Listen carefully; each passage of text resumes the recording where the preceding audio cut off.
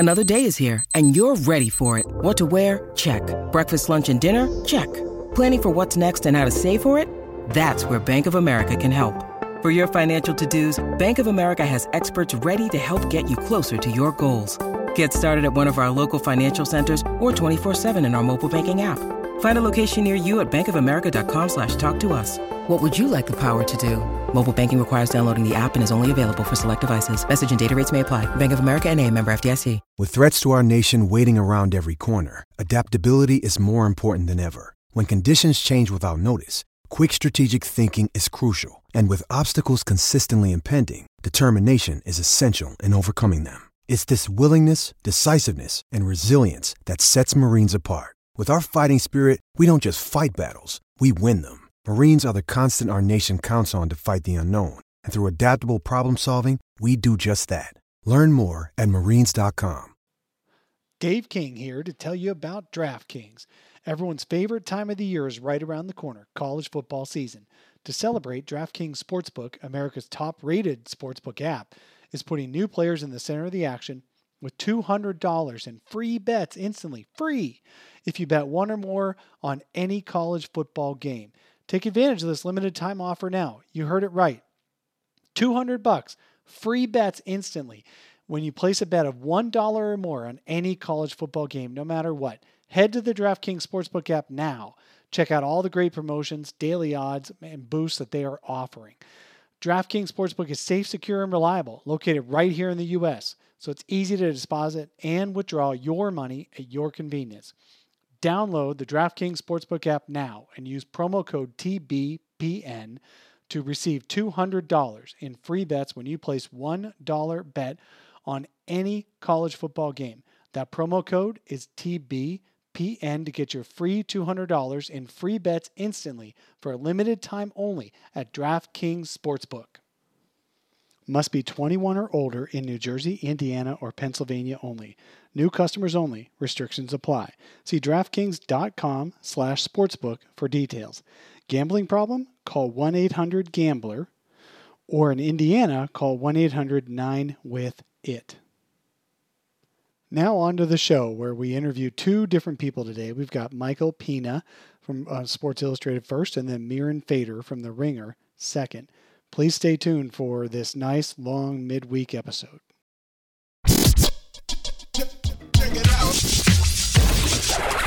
Hey, Al McCoy here, and you are listening to the Solar Panel, the Phoenix Suns Show. Welcome to another episode of the Solar Panel, a Phoenix Suns Show. Thanks for joining us on this midweek audio-only pod. And make sure you've subscribed to our future shows. We're on a new podcast feed. It's always tough to start out a new podcast feed. I'll remind you at the end as well. So you get notifications and don't have to see it pop up on Twitter.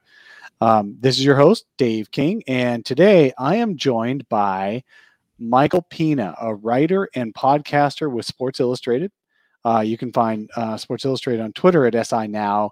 Michael also does an open floor podcast with Rohan Nadkarni and Chris Herring as well. That is a really, really great listen. If you listen to any NBA-wide podcast, you should definitely be listening to this one, the Open Floor podcast put out by SI. In the past week, the reason I'm bringing Michael on here is in the past week, he's done a lot of hating on the Phoenix Suns, and I just got to call him out for it. We once had Nate Duncan on here to call him out for saying he'd rather have, I just forgot it. Danny Green. He'd rather have Danny Green than Devin Booker on a team a couple of years ago before Booker started winning games. And while Nate had a point, we didn't appreciate it, so we had to get him on the show and call him out. So I appreciate Michael taking the hit today. So first thing we want to cover is on it's the Open Floor podcast on any of your podcast apps. About a couple of days ago, you guys released an episode about your top 10 duos in the NBA, right?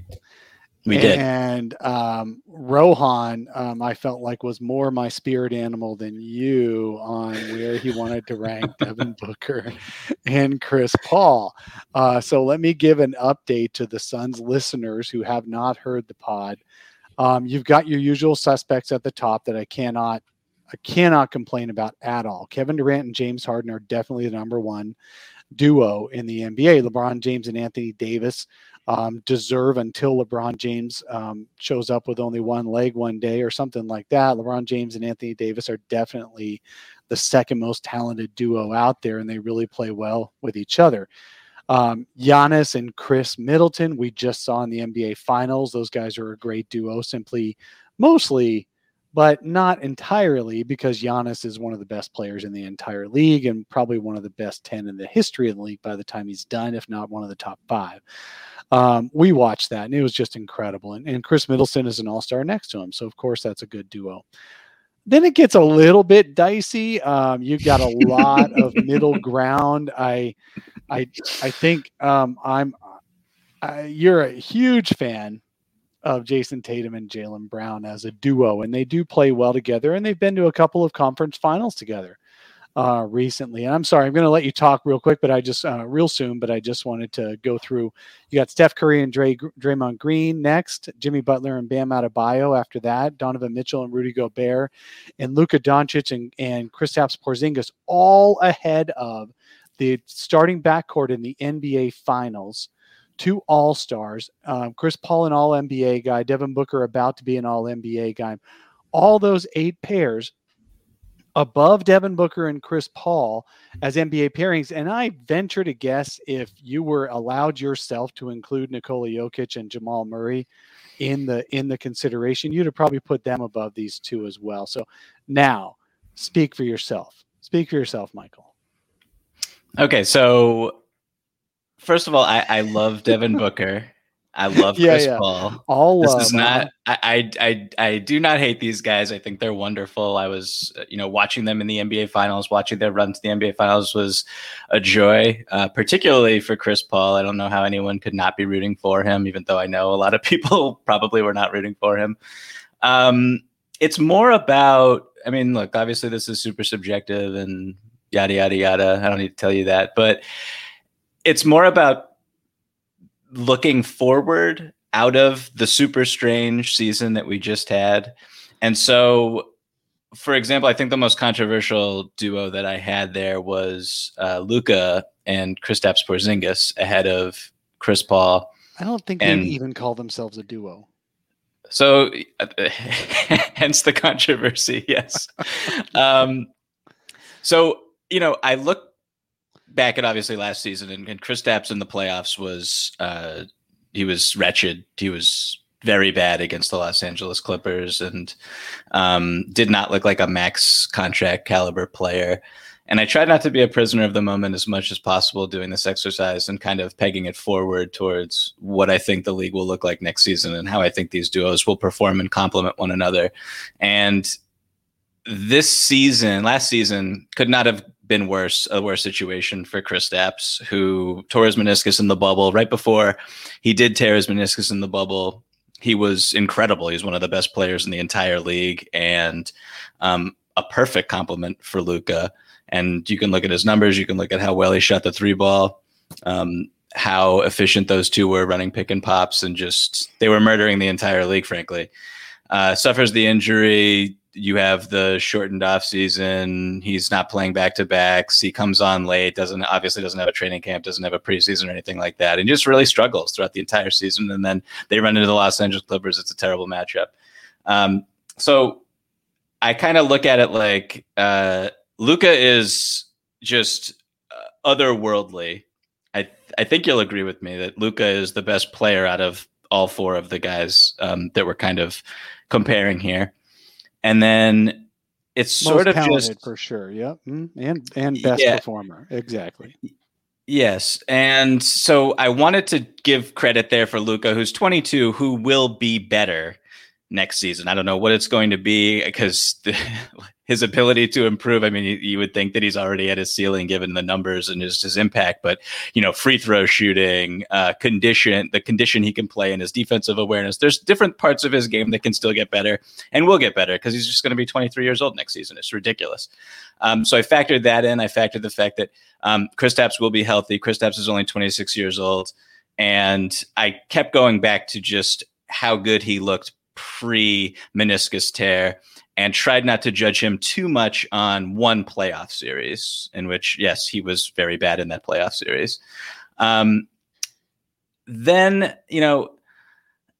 you could have flipped it, honestly. It's not like I dramatically think that Luka and Kristaps are better. You're going to live better next season. But we're going to remember this list forever. But generally speaking, I will say that, trying to put this together and look in the future, broadly speaking, younger players get better and older players get worse. So what I kept coming back to is Chris Paul is coming off a fantastic All-NBA caliber season, MVP candidate. The fact that he didn't miss time despite his age and his size, and you would expect him to have taken significant time off last season if there ever was going to be a season. He's 35 years old. He didn't, and so all the credit to him. I wonder how that wear and tear is going to impact his body this upcoming season when he's 36. He had that long playoff run.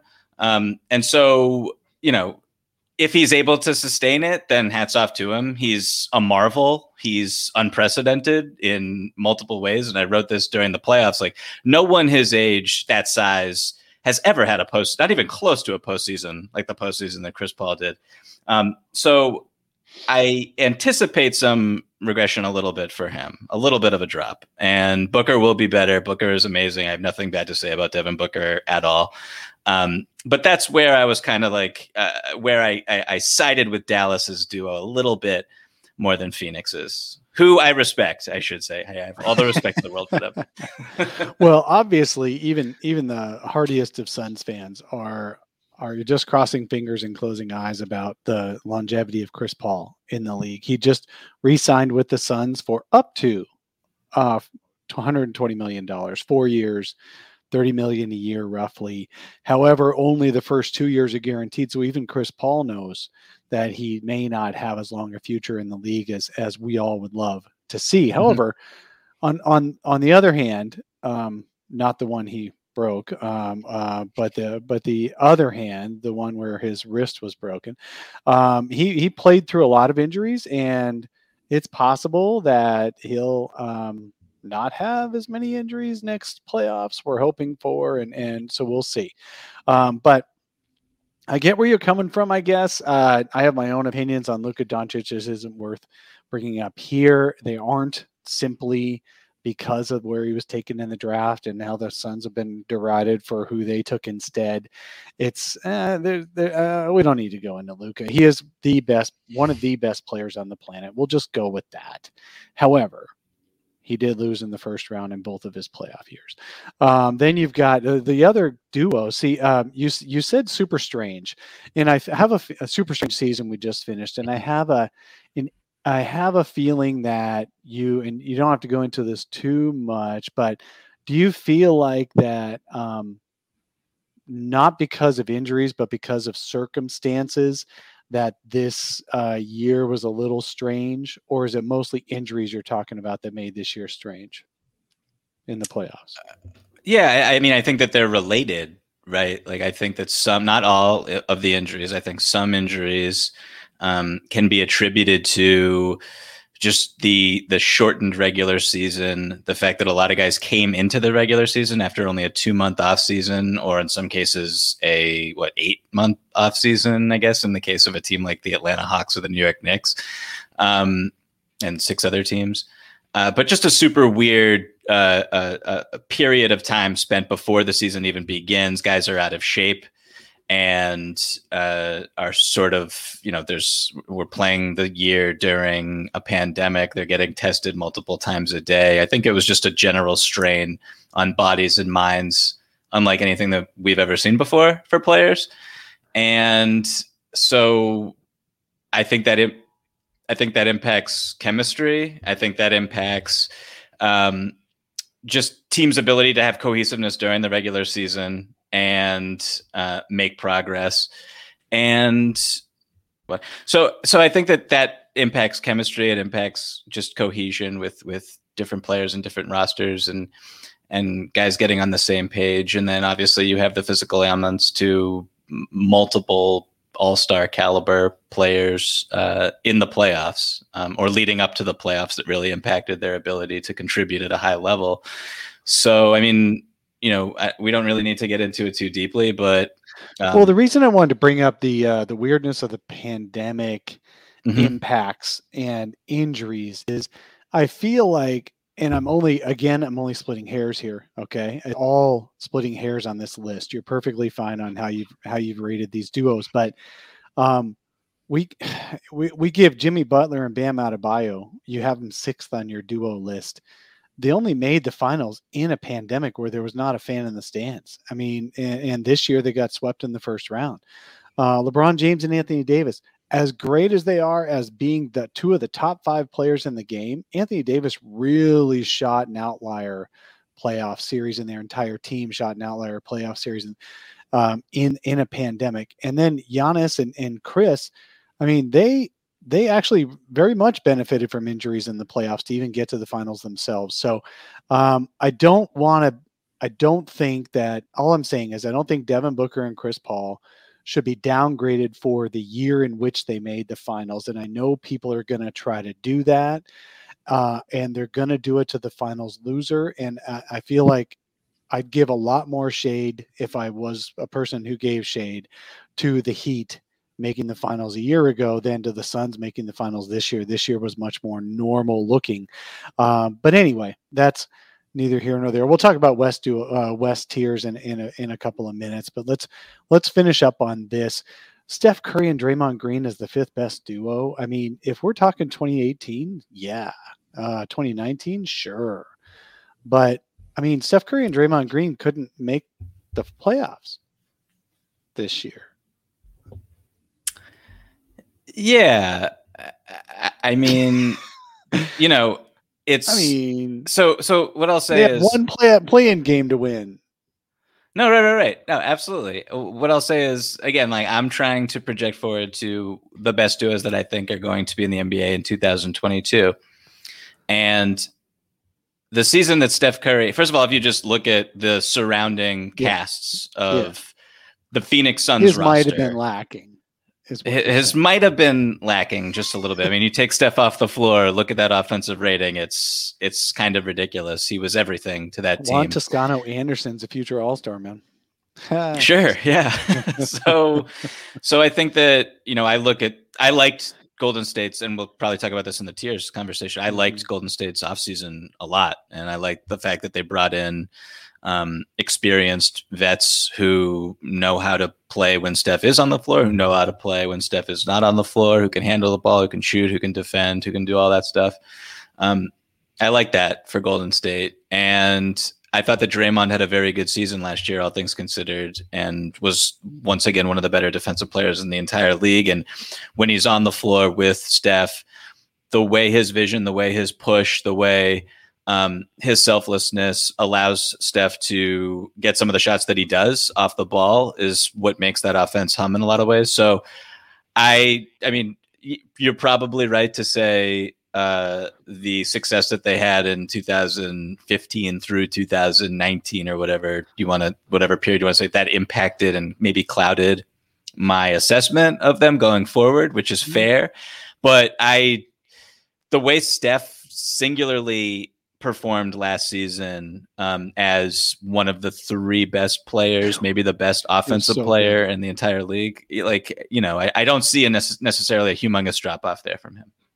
Yeah, no, I hear you there. I guess I'm a lot more skeptical on Draymond Green than I am on. But if you're gonna say, one player in a duo can carry the duo, then Steph Curry's the one guy for sure. Draymond, I'm not sure if it's him or Ben Simmons that more actively avoids taking a layup between the two of them, but it could be it'd be a good contest if they had to go one-on-one against each other to a game of 10. would anyone get to 10 points is the question. So here, let's, last thing on the duos, your last duo right behind Booker and Paul were Zion Williamson and Brandon Ingram. And then you had some honorable mentions. Which duo that you said on your podcast, and I want to let people listen to your podcast to get that.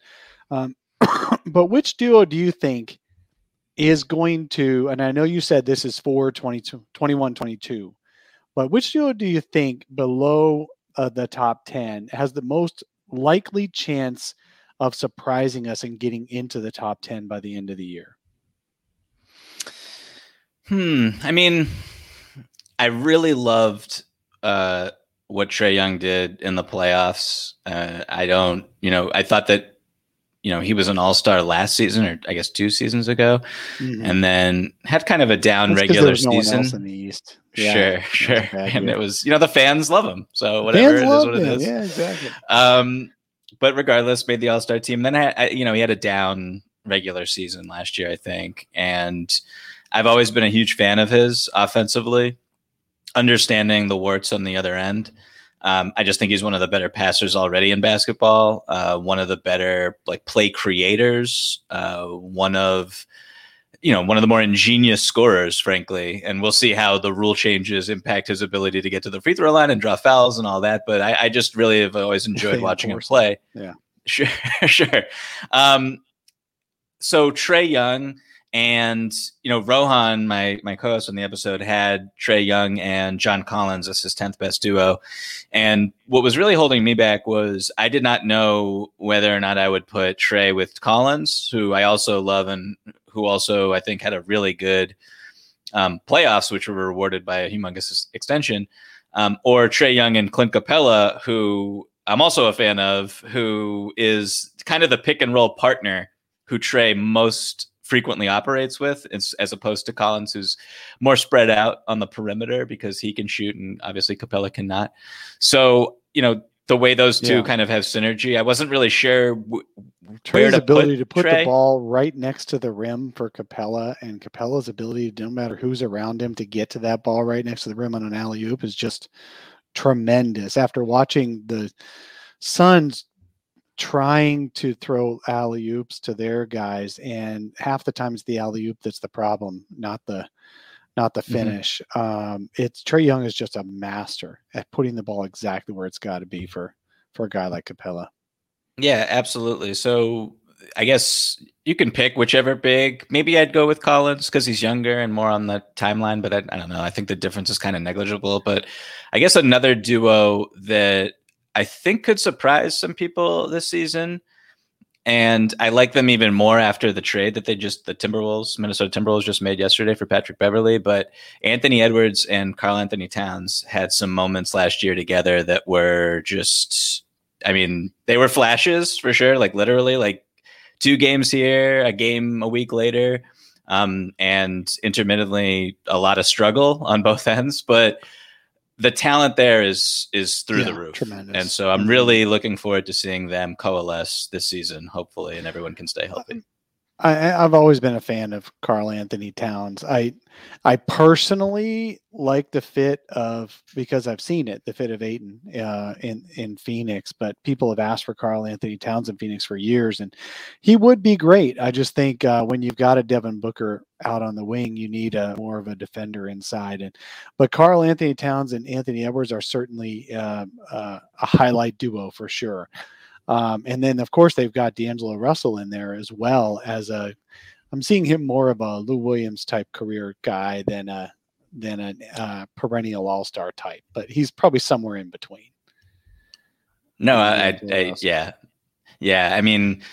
If he's your third, first of all, him on a max is not what you want, period. Yeah. Him as your third best player, I think you could make the playoffs, honestly, pending the leap that we see out of Edwards this year. But it's I don't know how much longer he's going to be there, frankly. Yeah, true. Yeah. Okay, so let's move on. Oh, the last kind of wanted to make, because you brought up John Collins, was the 2 most memorable guys to turn down extensions before the year started were Dennis Schroeder and John Collins. There may have been others, but those were two of the most reported ones. Could they have taken different paths to to this NBA offseason and more different paths to the NBA offseason? It's unbelievable. John Collins got more money, and Dennis Schroeder is just hoping to be relevant again in Boston. So maybe don't turn down the money, because you're more likely to be a Schroeder than you are a John Collins if you're getting offered an extension. It's such a roll of the dice for those guys.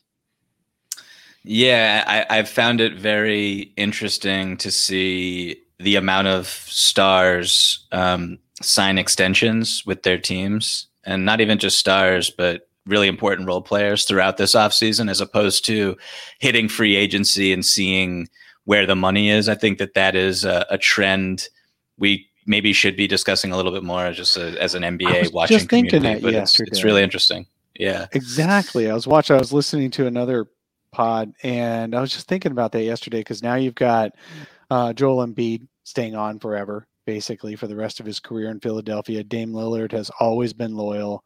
Devin Booker, for the local fans, has always been super loyal to Phoenix, even when they were the worst. You're getting a run of loyalty from these guys, rather than the taking my talents attitude of switching teams that, Kawhi Leonard was the most recent to take the most advantage of. But of course, LeBron James before him started the whole thing, and a bunch of guys in between. So that is a trend that we should be looking at more and talking about more, but maybe on a different pod. I don't want to keep you too long here. We're already 23 minutes and we haven't gotten to the West tiers. In the West, let's jump over to that.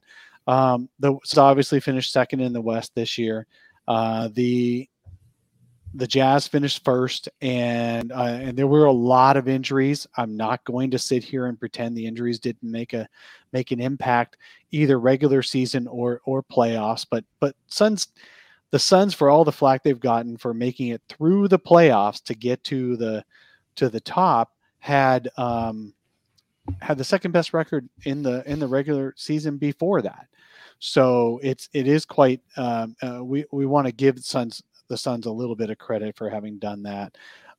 You did your West Tiers podcast a week or so ago, and you and Rohan had different tiers, and it was a really, really great episode. You guys should listen to their West Tiers episode.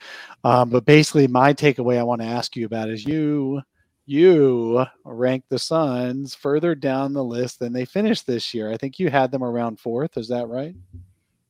Yeah, right around there. Yeah. Who do you think who were your top three in the West? You had Golden State up there, didn't you?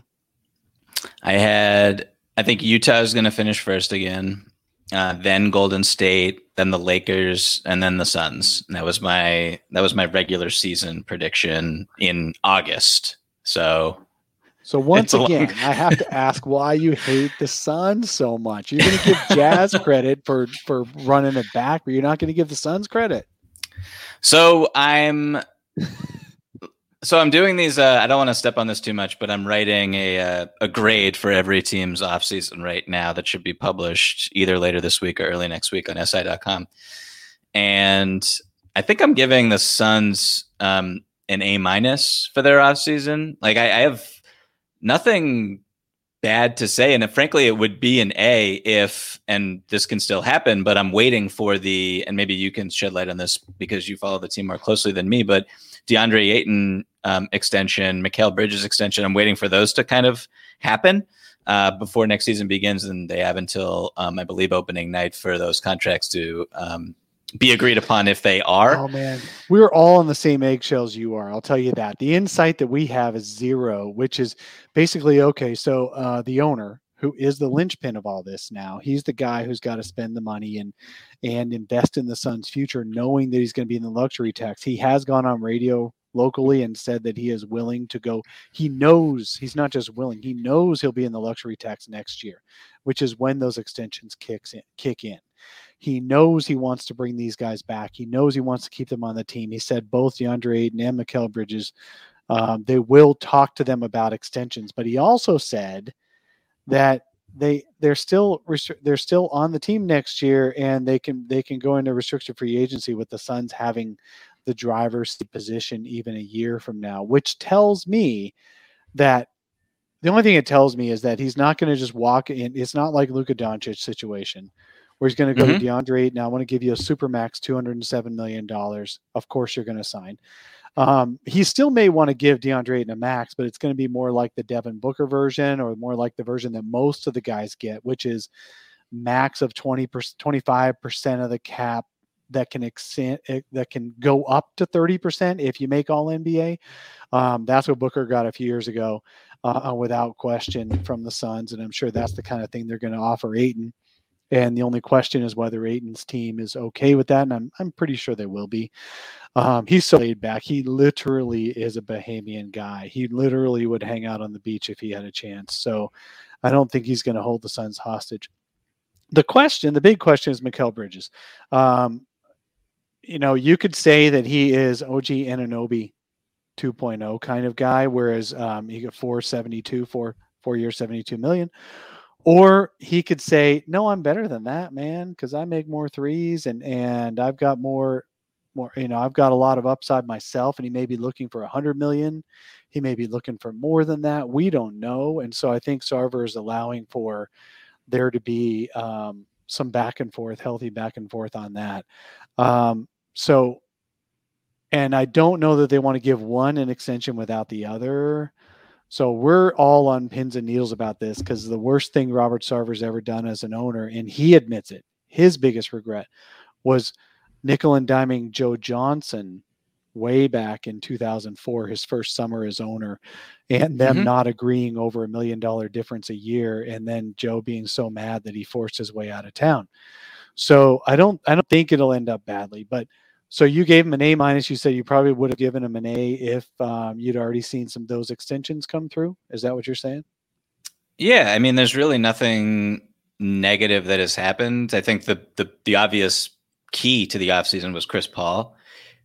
You lock him up on a contract that I think is fair for both sides. It's not, I'm not saying that Chris Paul should not get all the money guaranteed, but from the perspective of the Phoenix Suns, you probably don't want to pay someone who's 39, 40 years old, $40-50 million. That's probably not the wisest business decision, given the cap and how that works. So I think that agreement was wonderful. And there's always the threat. There were rumors, of course, that, he would opt out and then secure or go searching elsewhere, which I never really thought were valid. But to get him locked in, I think was key, obviously. And, I like the JaVale McGee addition. I think that I keep making this point, but if JaVale McGee was on the Phoenix Suns in the finals, I think they would have won the finals. I think one of the key reasons they didn't was Saric gets hurt and then you have to go small and Ayton has to play 44 minutes a game or whatever it was. And you're going up against a guy. Exactly. It was a matchup issue, frankly. And Giannis capitalized against a thin front court, and that's what he does. So I like that signing. I thought that was smart in response to why you kind of lost. And like losing Torrey Craig stings, sure, but you keep Campaign and your roster is very similar. And so you're going to as Sarver says, you're going to have Ayton next year, regardless of what you do with the extension. You're going to have Mikal Bridges, who I absolutely adore, regardless of what happens. And someone like Cam Johnson still on your team too. And I keep thinking about, if I were running the Phoenix Suns, one of my concerns would be, okay, if we pay Mikal Bridges, $100 million over the next 4 years or whatever it is, what are we going to have to pay Cam Johnson now? Because if we make another playoff run, like there were moments where Cam Johnson was getting Mikal Bridges minutes in the playoffs, and that dude was not missing any shots. So he plays the type of position that every single team in the NBA wants, highly coveted. So I think that that's a good problem to have if you're Phoenix. But I love their offseason, and it was more, putting them at fourth, I think was more about not trying not to react too much to this is not me taking any credit away from Phoenix making a run, but there were key injuries in every single series. And that's just a fact. And you have to kind of try to quantify it as best you can when you're trying to project forward and look at where the team's going to be in the future and where the competition is. So I like a team like Golden State because, I love them bringing back all the guys. I love them bringing in all the guys they did on vet-min contracts, Andre Iguodala, Otto Porter Jr., Nemanja Bjelica. I like those. I like the 2 draft picks. I like their flexibility to make a trade for, if not a star, a very good player who can contribute right away with, Wiseman, Moody, Kuminga. Those are really interesting trade chips. And then you have Wiggins' contract also.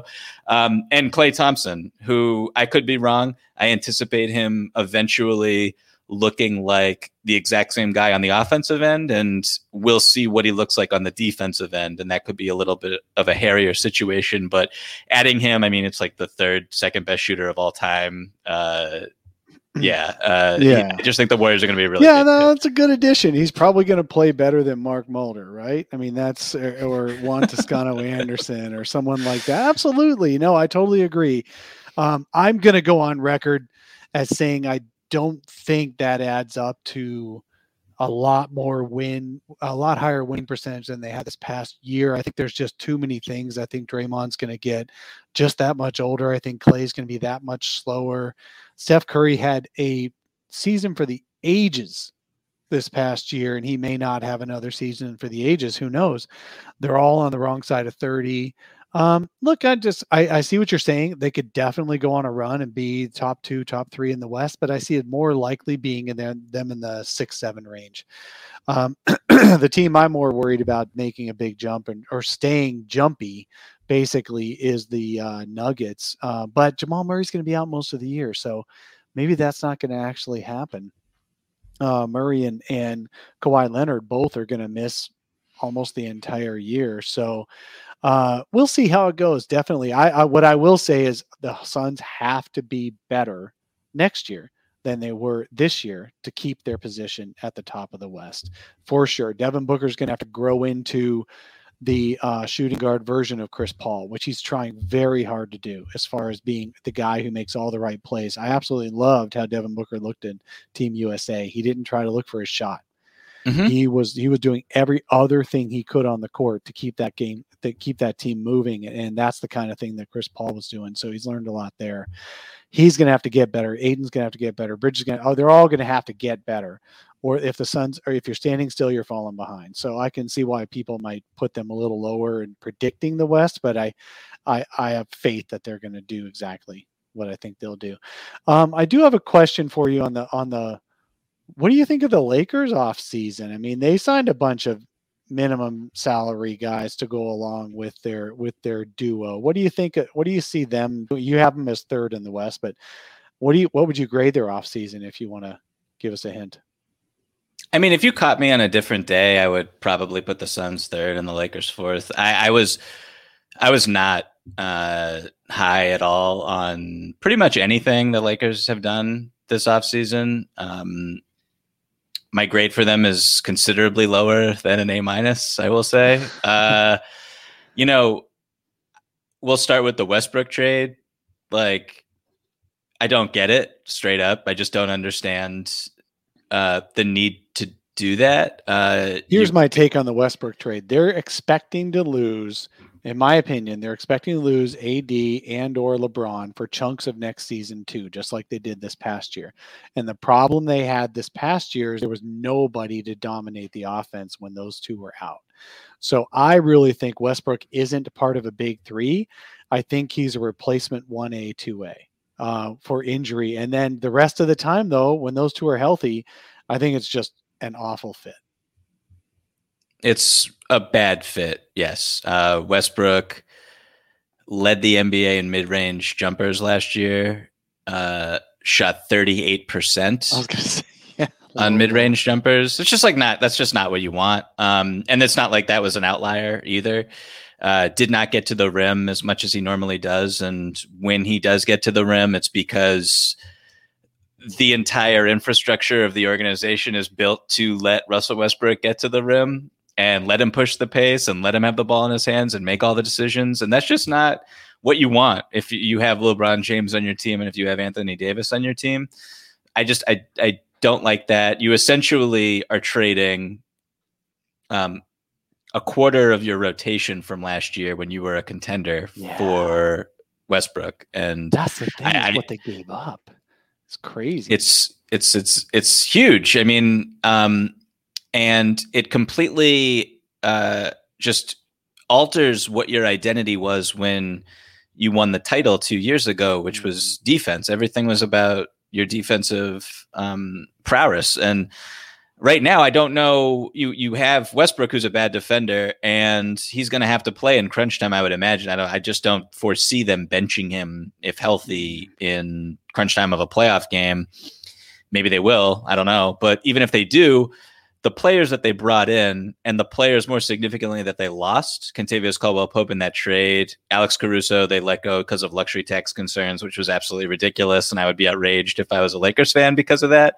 I'd keep him over THT, actually. Sure, maybe. I'm not the biggest fan of either, to be frank, but that's true. but you bring in guys who just can't be on the floor against a lot of teams in the playoffs. So I keep thinking about like if they were to match up against the Suns, this is a Suns podcast, if they were to match up against the Suns in the playoffs, who's guarding Chris Paul? Who is guarding Devin Booker for a 7-game series? I don't know the answers to those questions, and they don't either. So you bring in Carmelo Anthony, you bring in Malik Monk, you bring in Kendrick Nunn. These guys are very one-dimensional in my eyes, and Nunn might be a little bit better on the defensive end than I'm giving credit for, but the others they're turnstiles. And Wayne Ellington, it's like, okay, Wayne Ellington can shoot. He's not going to be able to guard anyone in the playoffs. Kent Bazemore and Trevor Ariza are question marks on both ends, frankly, for a championship contending team. So I don't like anything that they did, really, to be honest. And I get that Westbrook is key for the regular season, but your priority should be to accentuate LeBron and Anthony Davis at this point, not to build a roster where AD and LeBron have to extend themselves to cover all the holes and the blemishes that are suddenly present because of the moves that you made as a front office. So I don't like anything that they did. And the only reason I have them as high as I do is because AD is, I anticipate him bouncing back and looking more like the guy who was in the bubble, who was unstoppable. And LeBron James is LeBron James. So that's pretty much the only reason I have them where I have them. Yeah, absolutely. No, if those guys are healthy and playing at the top of their game, they're almost impossible to beat. So I get it. Okay, last question for you. Thank you so much for your time today. Last question for you. I'm going to put you on the hot seat. What is two questions for you regarding those extensions for Ayton and Bridges. Would you go max for Ayton, and why or why not? Yes, I would max out Ayton. He's a former number 1 overall pick who fills a clear need, not only in your present, but as you're trying to, as you mentioned before, if you're not getting better in the NBA right now, you're falling behind. I think Ayton is the key variable here. And in terms of keeping that trajectory where you want it to be as an organization. And frankly, like the things he was doing throughout the playoffs, I did not expect, but he was ridiculous. He was, shooting 80 up until the finals when he wore down a little bit because he had to play all those minutes. He's shooting like 80% from the floor. And a lot of those are just him finishing plays that are set up by either Book or CP, but a lot of them weren't too. Like he just had great touch around the basket. He had great shot selection. And defensively, I mean, he was an absolute monster. So yeah, like, you don't necessarily in a vacuum want to max out a center who that's just how the NBA is right now. But Ayton is someone who accepted his role, accepted sacrifice at a young age, knowing it was basically a contract year. and improved at all the things that a center absolutely has to do to be successful in today's league. So I would reward him. I don't see what the upside is in waiting this out and letting him get to restricted free agency and trying to save money transparently, which is what that would be. Right. Just reward your players who you drafted and brought into your organization that way. Like I would 100% max him out. Cool. Now Bridges. So Bridges is a little bit tougher call. He did have a little more trouble in the playoffs than we all thought he might. And a lot of that was due to he just didn't have the sand in the bucket to hold up against some of the bigger, tougher wing players that he's got to defend. And but at the same time, the guy looks like a future 18-point a game guy who can be an all defensive player. He almost made all defense this year. What's the most you would sign him for this off season? Like the most reasonable is about 80 million, comfortably up to 100, I would think. But what if he comes back with wanting 125? I think what's tricky about Bridges is when you talk about the money amount and you try to peg forward, okay, am I paying for a better version of the player in every single season of this deal? The one thing that's a little tricky is I think he's a lot, maybe not, this isn't the case for Suns fans, I'm sure, but I think to a lot of people, he's older than he actually, like, given the fact that he's only coming off his third season, I think he'll be 25. 25, yeah. Right, next year. So I think that could impact things a little bit if you're in the organization and you're also looking at Cam Johnson in the wings, who's not super young given his NBA experience, but can replicate a lot of what Mikal Bridges does.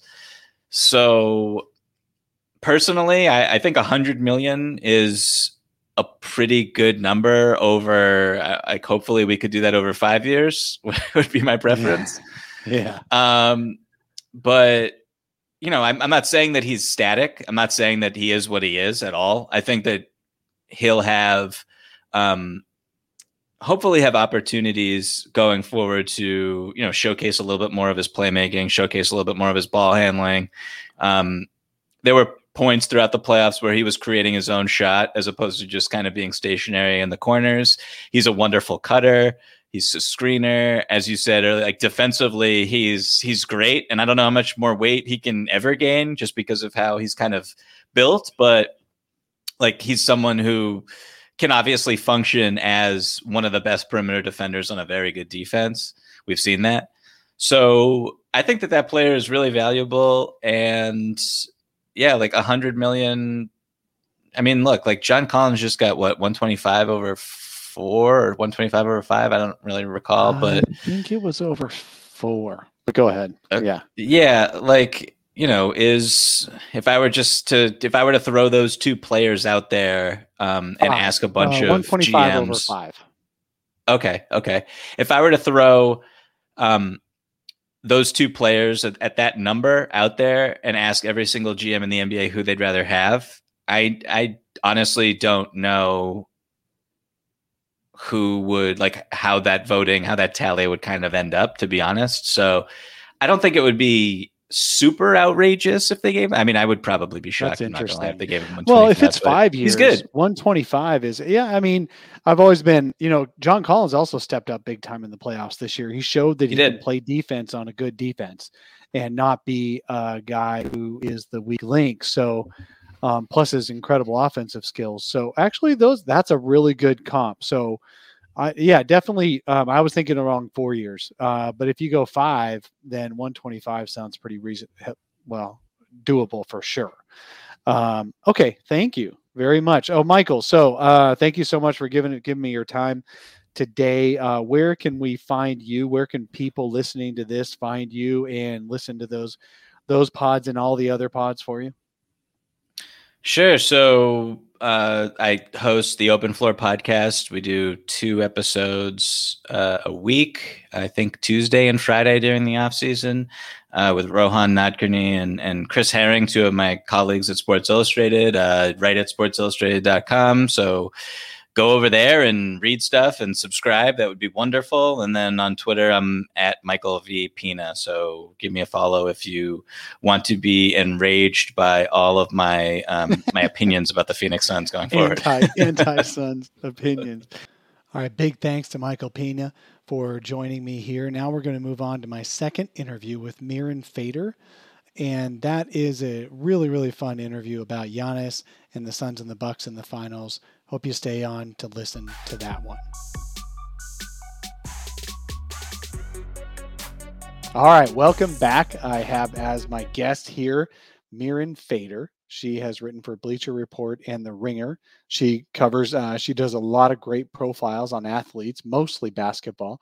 And most recently, she put out a book that just got released in the past few weeks called Giannis, The Improbable Rise of an NBA MVP. And Mirin, that is a huge undertaking to write a book, to go from writing articles, feature articles. I've been doing feature articles for many years. To go from that to a 120,000 word book, how do you do that? Yes, you know the struggle, fellow writer. It is really hard. I mean, the best analogy I can think of is like it's the same language, different dialect, and so it uses the same skills. It's just the fear is, will the reader give up? You know what I mean? Like in our articles, like we have to be conscious of somebody's time. If they don't like the lead, they're out. And so when you have 120,000 words, you have to really make sure every page is engaging. Wow. Yeah, exactly. So Suns fans, this is a Suns fan pod, and they're wondering why the heck would I have Mirin Fader on this show? Don't hate me, Suns fans.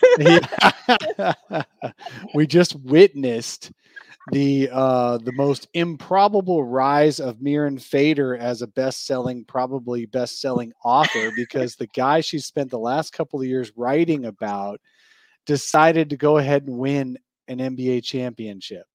So tell me how, so you started writing this book when? Yeah, I signed the deal March 2020. And it was done March 1st, 2021. So obviously I did not. Yeah, I did. The whole playoff run.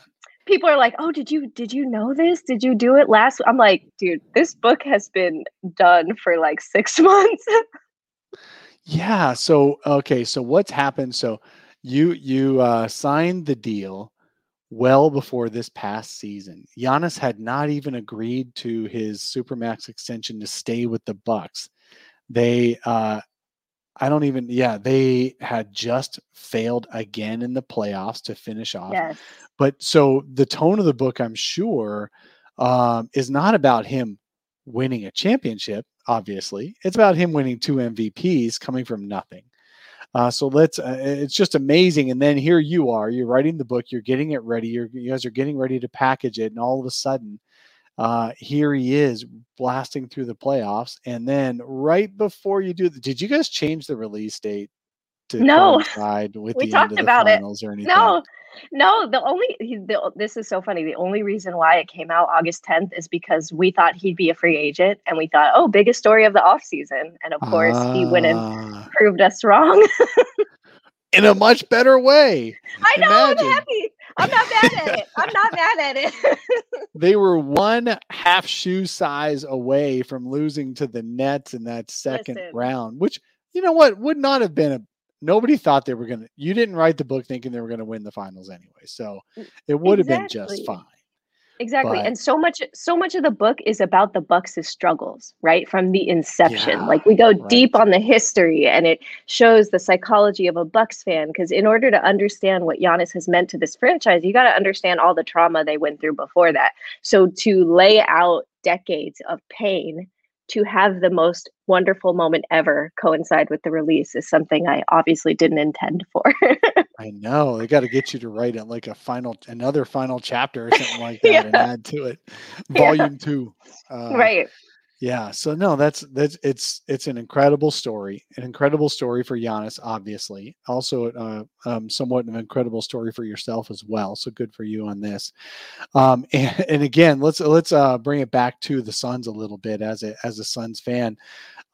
We got to witness Giannis become the best version of we've ever seen of Giannis in these finals after I don't know what happened to his leg in the round before the finals. It looked like he bent backwards like like animals do, like dogs do. I remember this.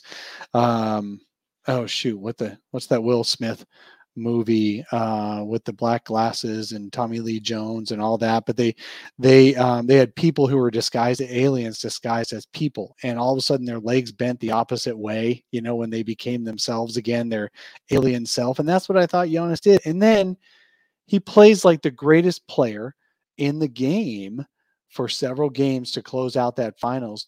As you were watching it, I know you are a lifelong Lakers fan, but you obviously a fan of sport and really delving into Giannis these last few years. What did you think? Did you think this was the best version you'd ever seen of Giannis, or did you think people are finally seeing him?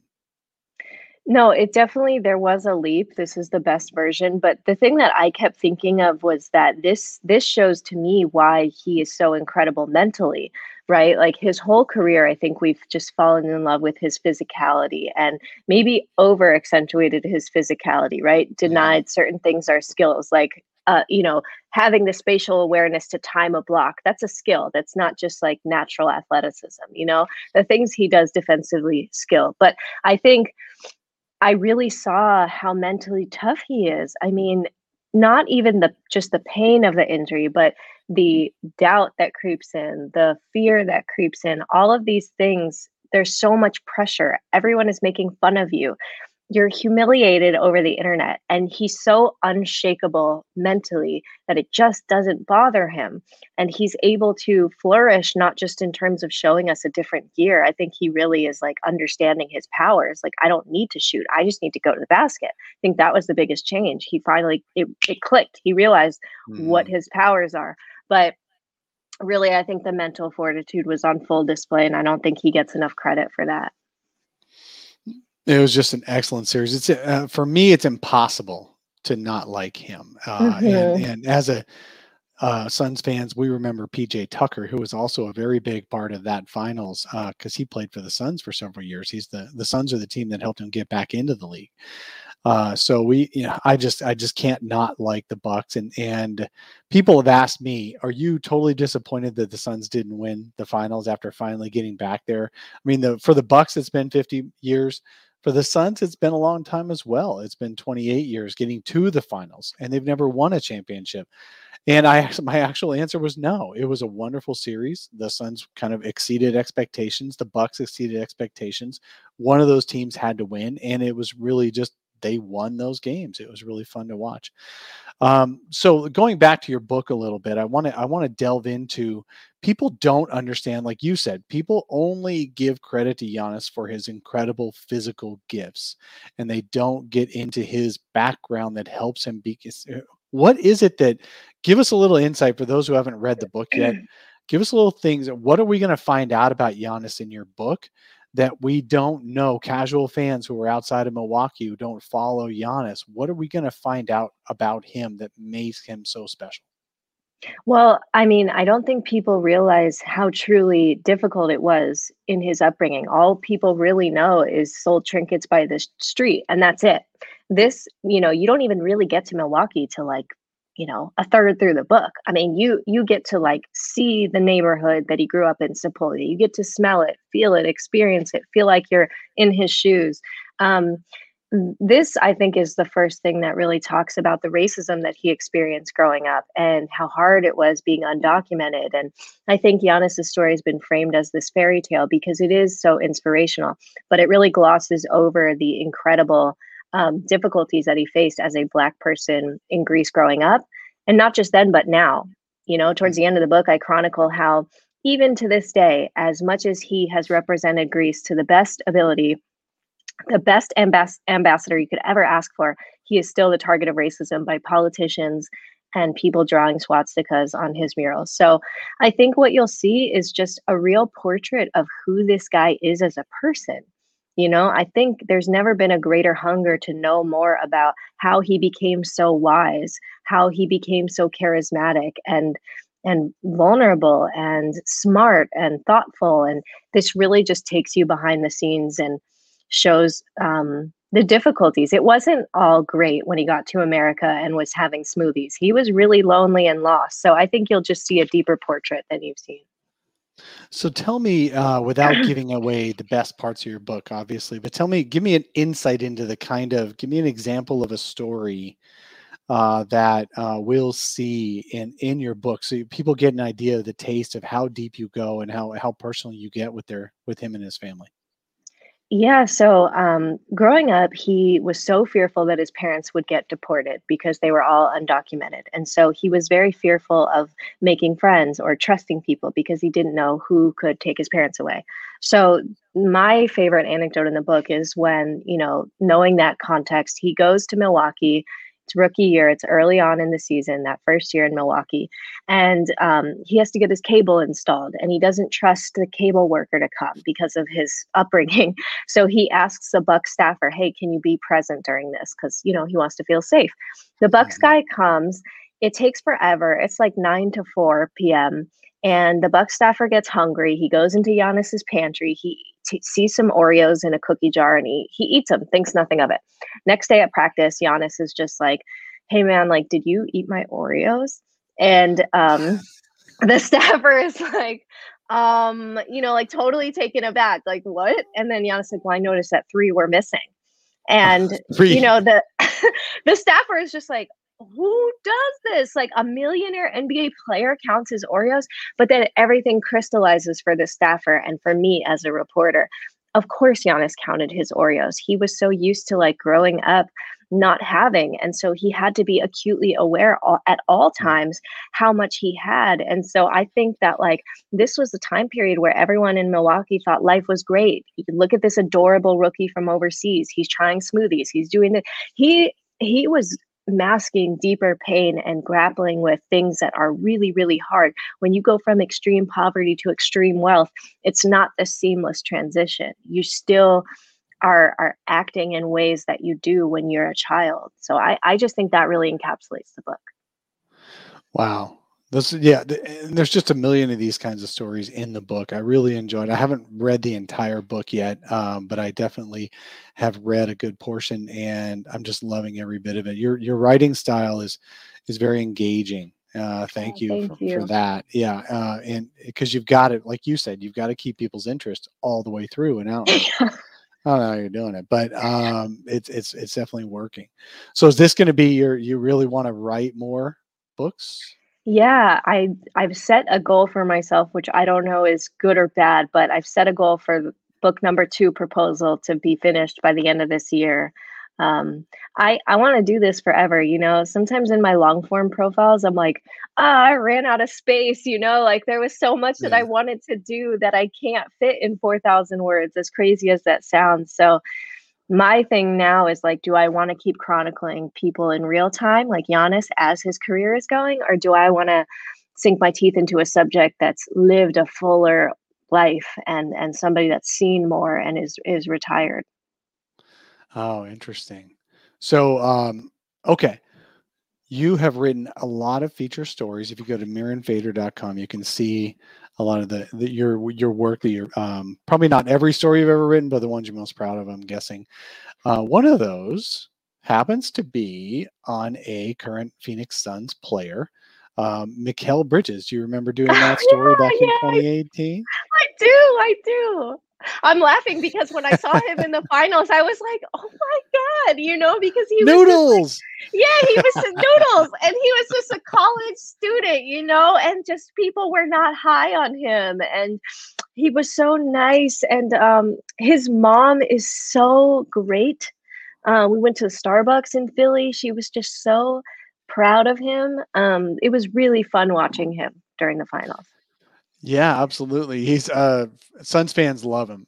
We call him the new nickname for him is the Warden because he locks people up defensively. Yes, yes. He had a tough time a little bit in the finals because he didn't have a good matchup for himself. He is not quite big enough to defend a Giannis type, and the other Bucks were not that kind of thing. Chris Middleton was also a little bit too physical for Mikal, so he's got to gain some weight and everything. So he's still the same as you wrote about, still the same skinny kid that the bigger guys can push around a bit.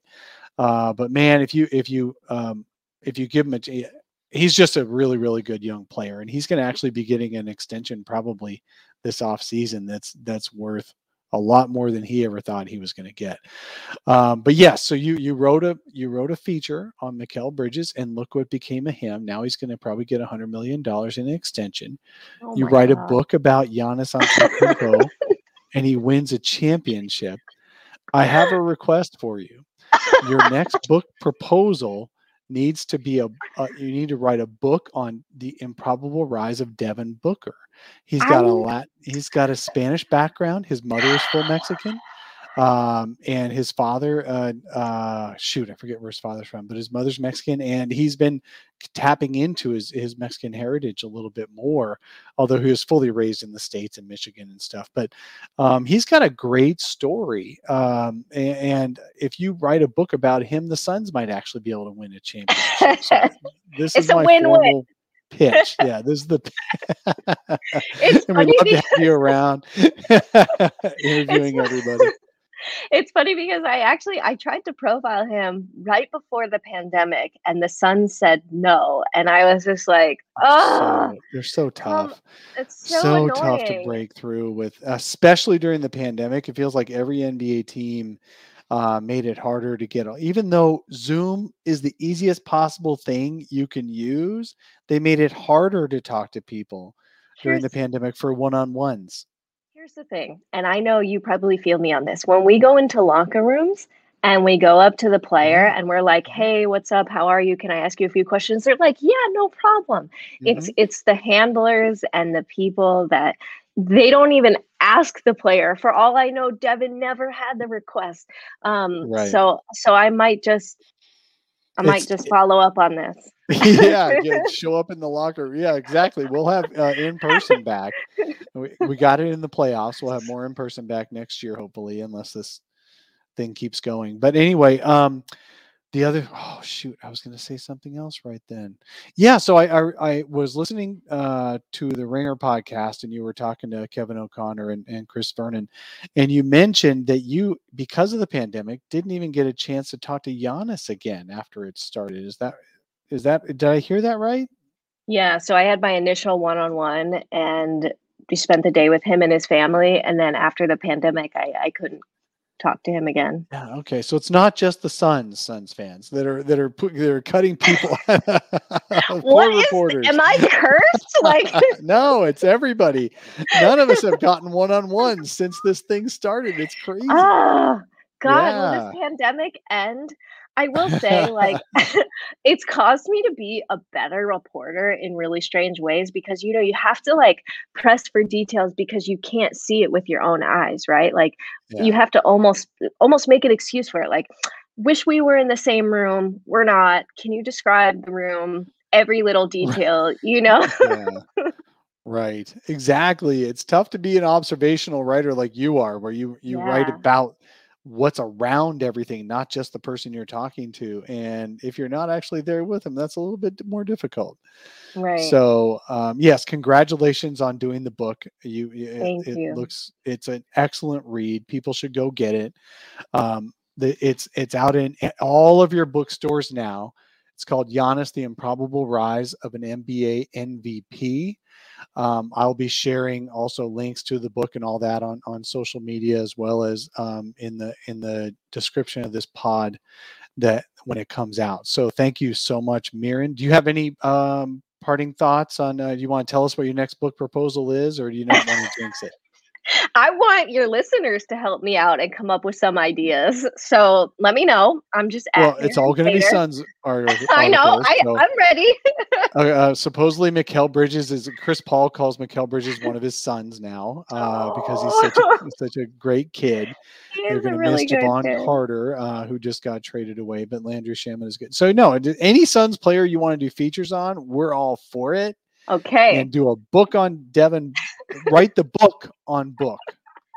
Write the book on book. Bring the Suns There back we to go. glory. I'm That's just kidding. right. Thank you for having me on. All right. Thank you so much for coming on, Mirin. And thank you guys for listening to both of these interviews. If you're still here, that means you really love the solar panel.